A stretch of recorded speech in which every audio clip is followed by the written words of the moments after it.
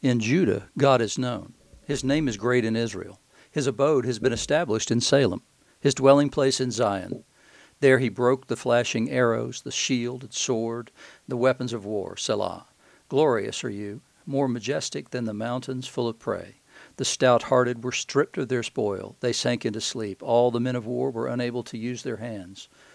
At your rebuke, O God of Jacob, both horse and rider lay stunned. But you are to be feared. Who can stand before you when once your anger is roused? From the heavens you uttered judgment. The earth feared and was still when God arose to establish judgment, to save all the humble of the earth.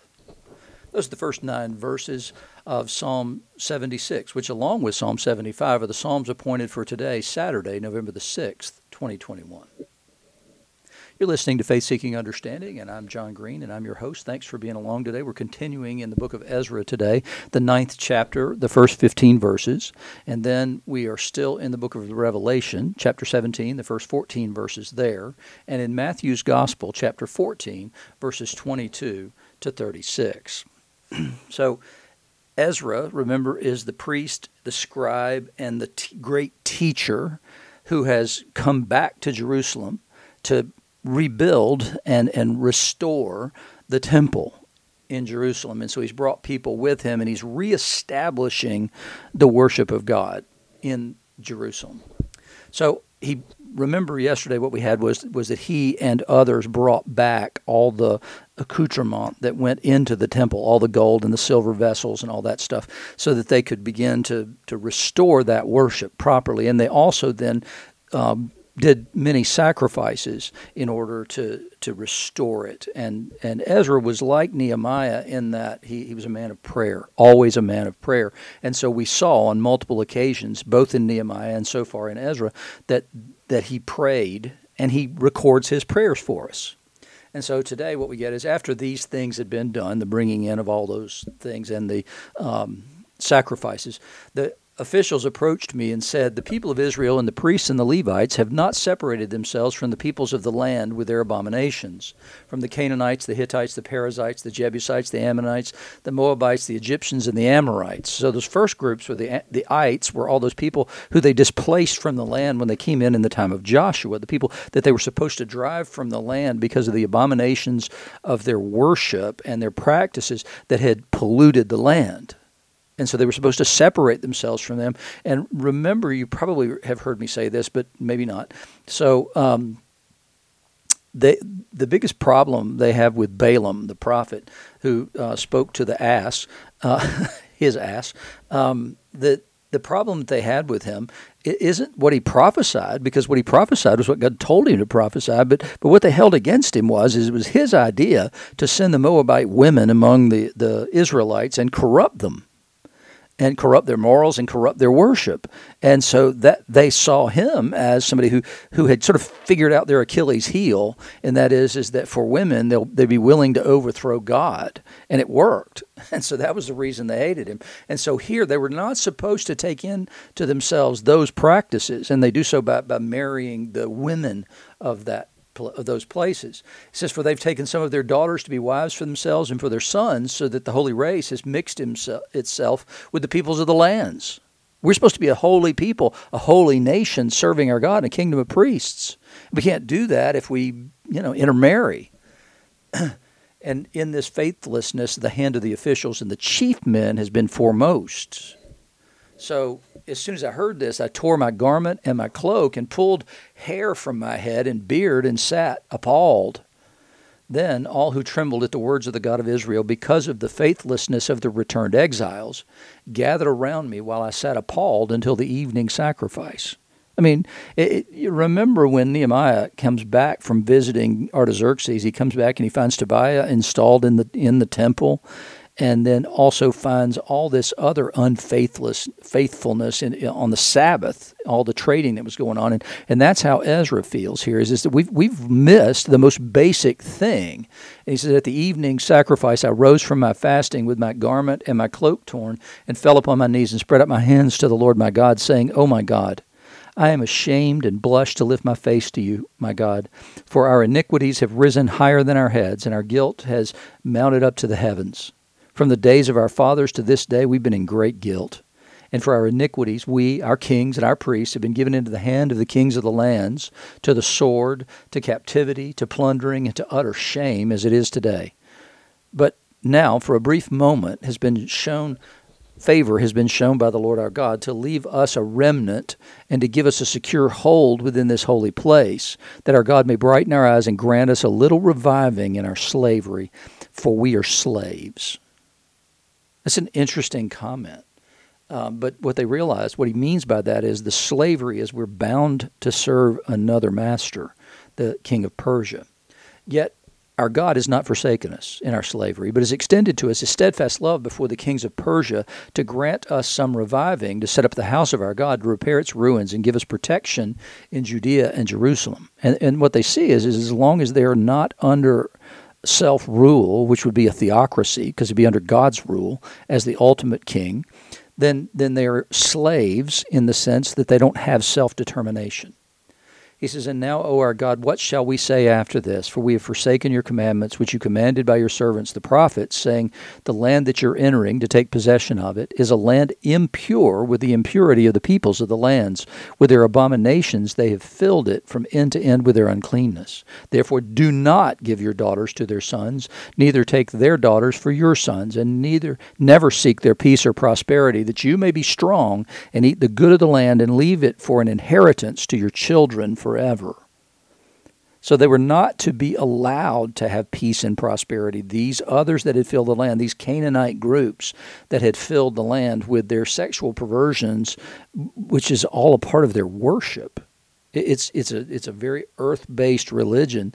All the religions of those people were, and sexual immorality was one of the chief characteristics of it, because it was thought that these things really didn't matter very much, and so they were prohibited from that kind of intermarriage. And he says, after all that has come upon us for our evil deeds and for our great guilt, seeing that you, our God, have punished us less than our iniquities deserved and have given us such remnant as this, shall we break your commandments again and intermarry with the people who practice these abominations? Would you not be angry with us until you consumed us, so that there would be no remnant nor any to escape? O Lord, the God of Israel, you're just, for we are left with a remnant that has escaped as it is today. Behold, we are before you in our guilt, for none can stand before you because of this. So he's absolutely appalled, because he says, look, we've just come out of this Babylonian captivity for our sins. And we come in and we mess up the most basic of all things by intermarrying with other people, with other religions and other practices that are abhorrent to our God. They're considered an abomination, those practices are. And here we are. Really? Seriously? This is what you guys are going to do? There was a lack of understanding of God's Word. Is he really serious about these things, you think? Do you think this really matters to him?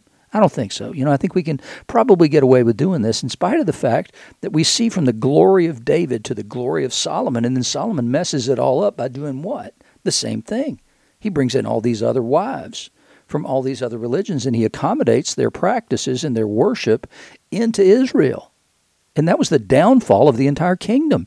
It led to the division of the kingdom, and then those practices end up in the north with intermarriage between Jezebel and Ahab, and she brings her idolatrous practices in, and that destroys that nation for generations, and finally, ultimately.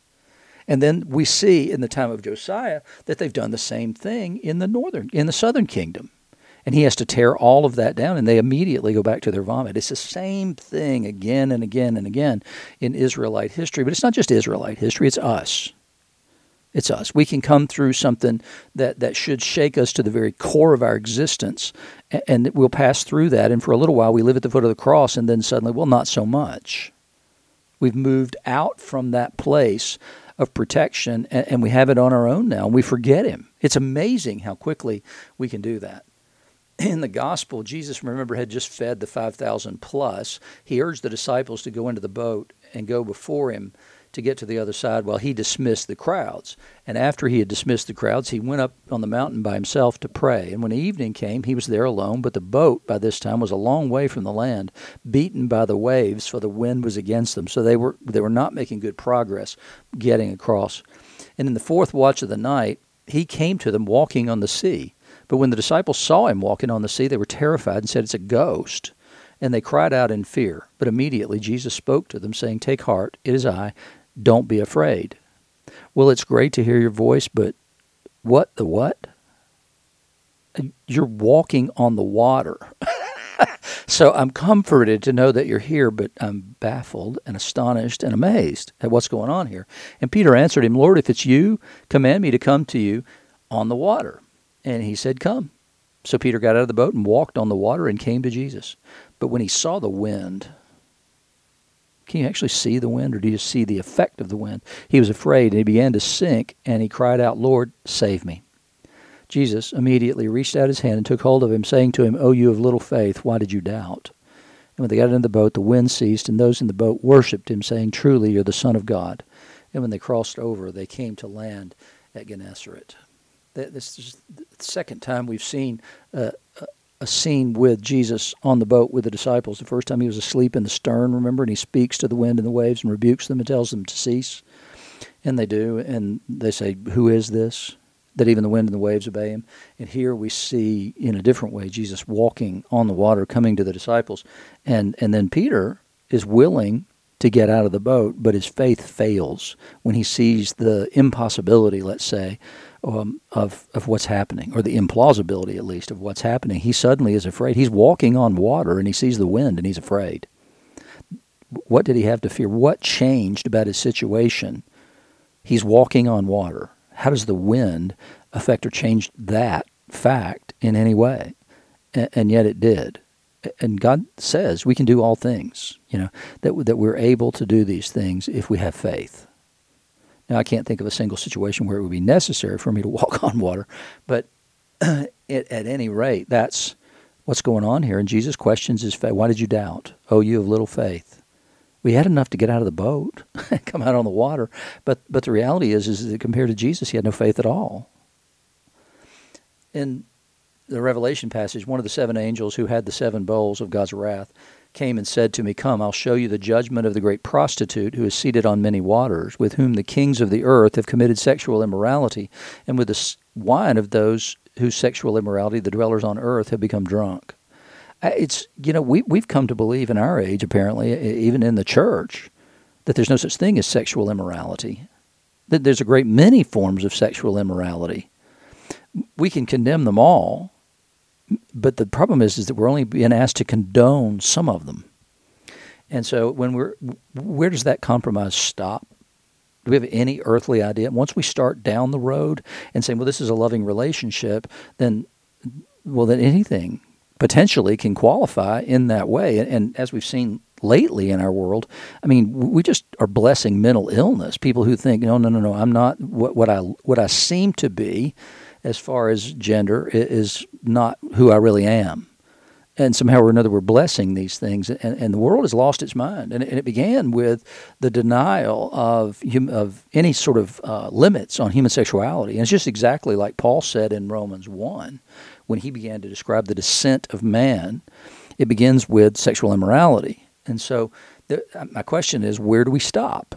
If we're gonna bless this, then because it's a loving relationship, then what do we not bless?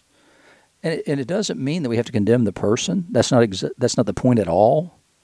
I have a great many friends who I don't consider to be Christians and brothers and sisters, but who are gay and lesbian.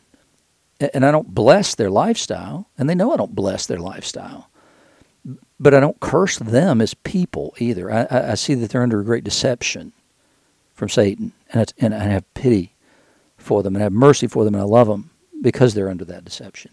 But I can't bless it, and that's the issue I think that we need to deal with. And if there's ever been a time when we can say the kings of the earth have committed sexual immorality, and the wine of whose sexual immorality the dwellers on the earth have become drunk, it's our day. As we're finding out more and more now that there is so much pedophilia, for instance, in the world, child sex trafficking and all that kind of stuff, and even high-ranking officials and well-known people are involved in this, and we're living in a day when we can absolutely see this. So he carried me away into the spirit, into a wilderness, and I saw a woman sitting on a scarlet beast that was full of blasphemous names, and it had 7 heads and 10 horns. The woman was arrayed in purple and scarlet and adorned with gold and jewels and pearls, holding in her hand a golden cup full of abominations and the impurities of her sexual immorality. And you remember yesterday I read you actually a passage from one of the Psalms appointed for today. In the hand of the Lord there's a cup with foaming wine well mixed, and he pours it forth, and all the wicked of the earth shall drain it to the dregs. And that's judgment, God's judgment on them. And so here again is this woman with a golden cup full of abominations and the impurities of sexual immorality. And so that's the cup from which the world has drunk, and it will later then drink of God's cup of wrath and judgment. On her forehead was written a name of mystery, Babylon the Great, mother of prostitutes and of earth's abominations.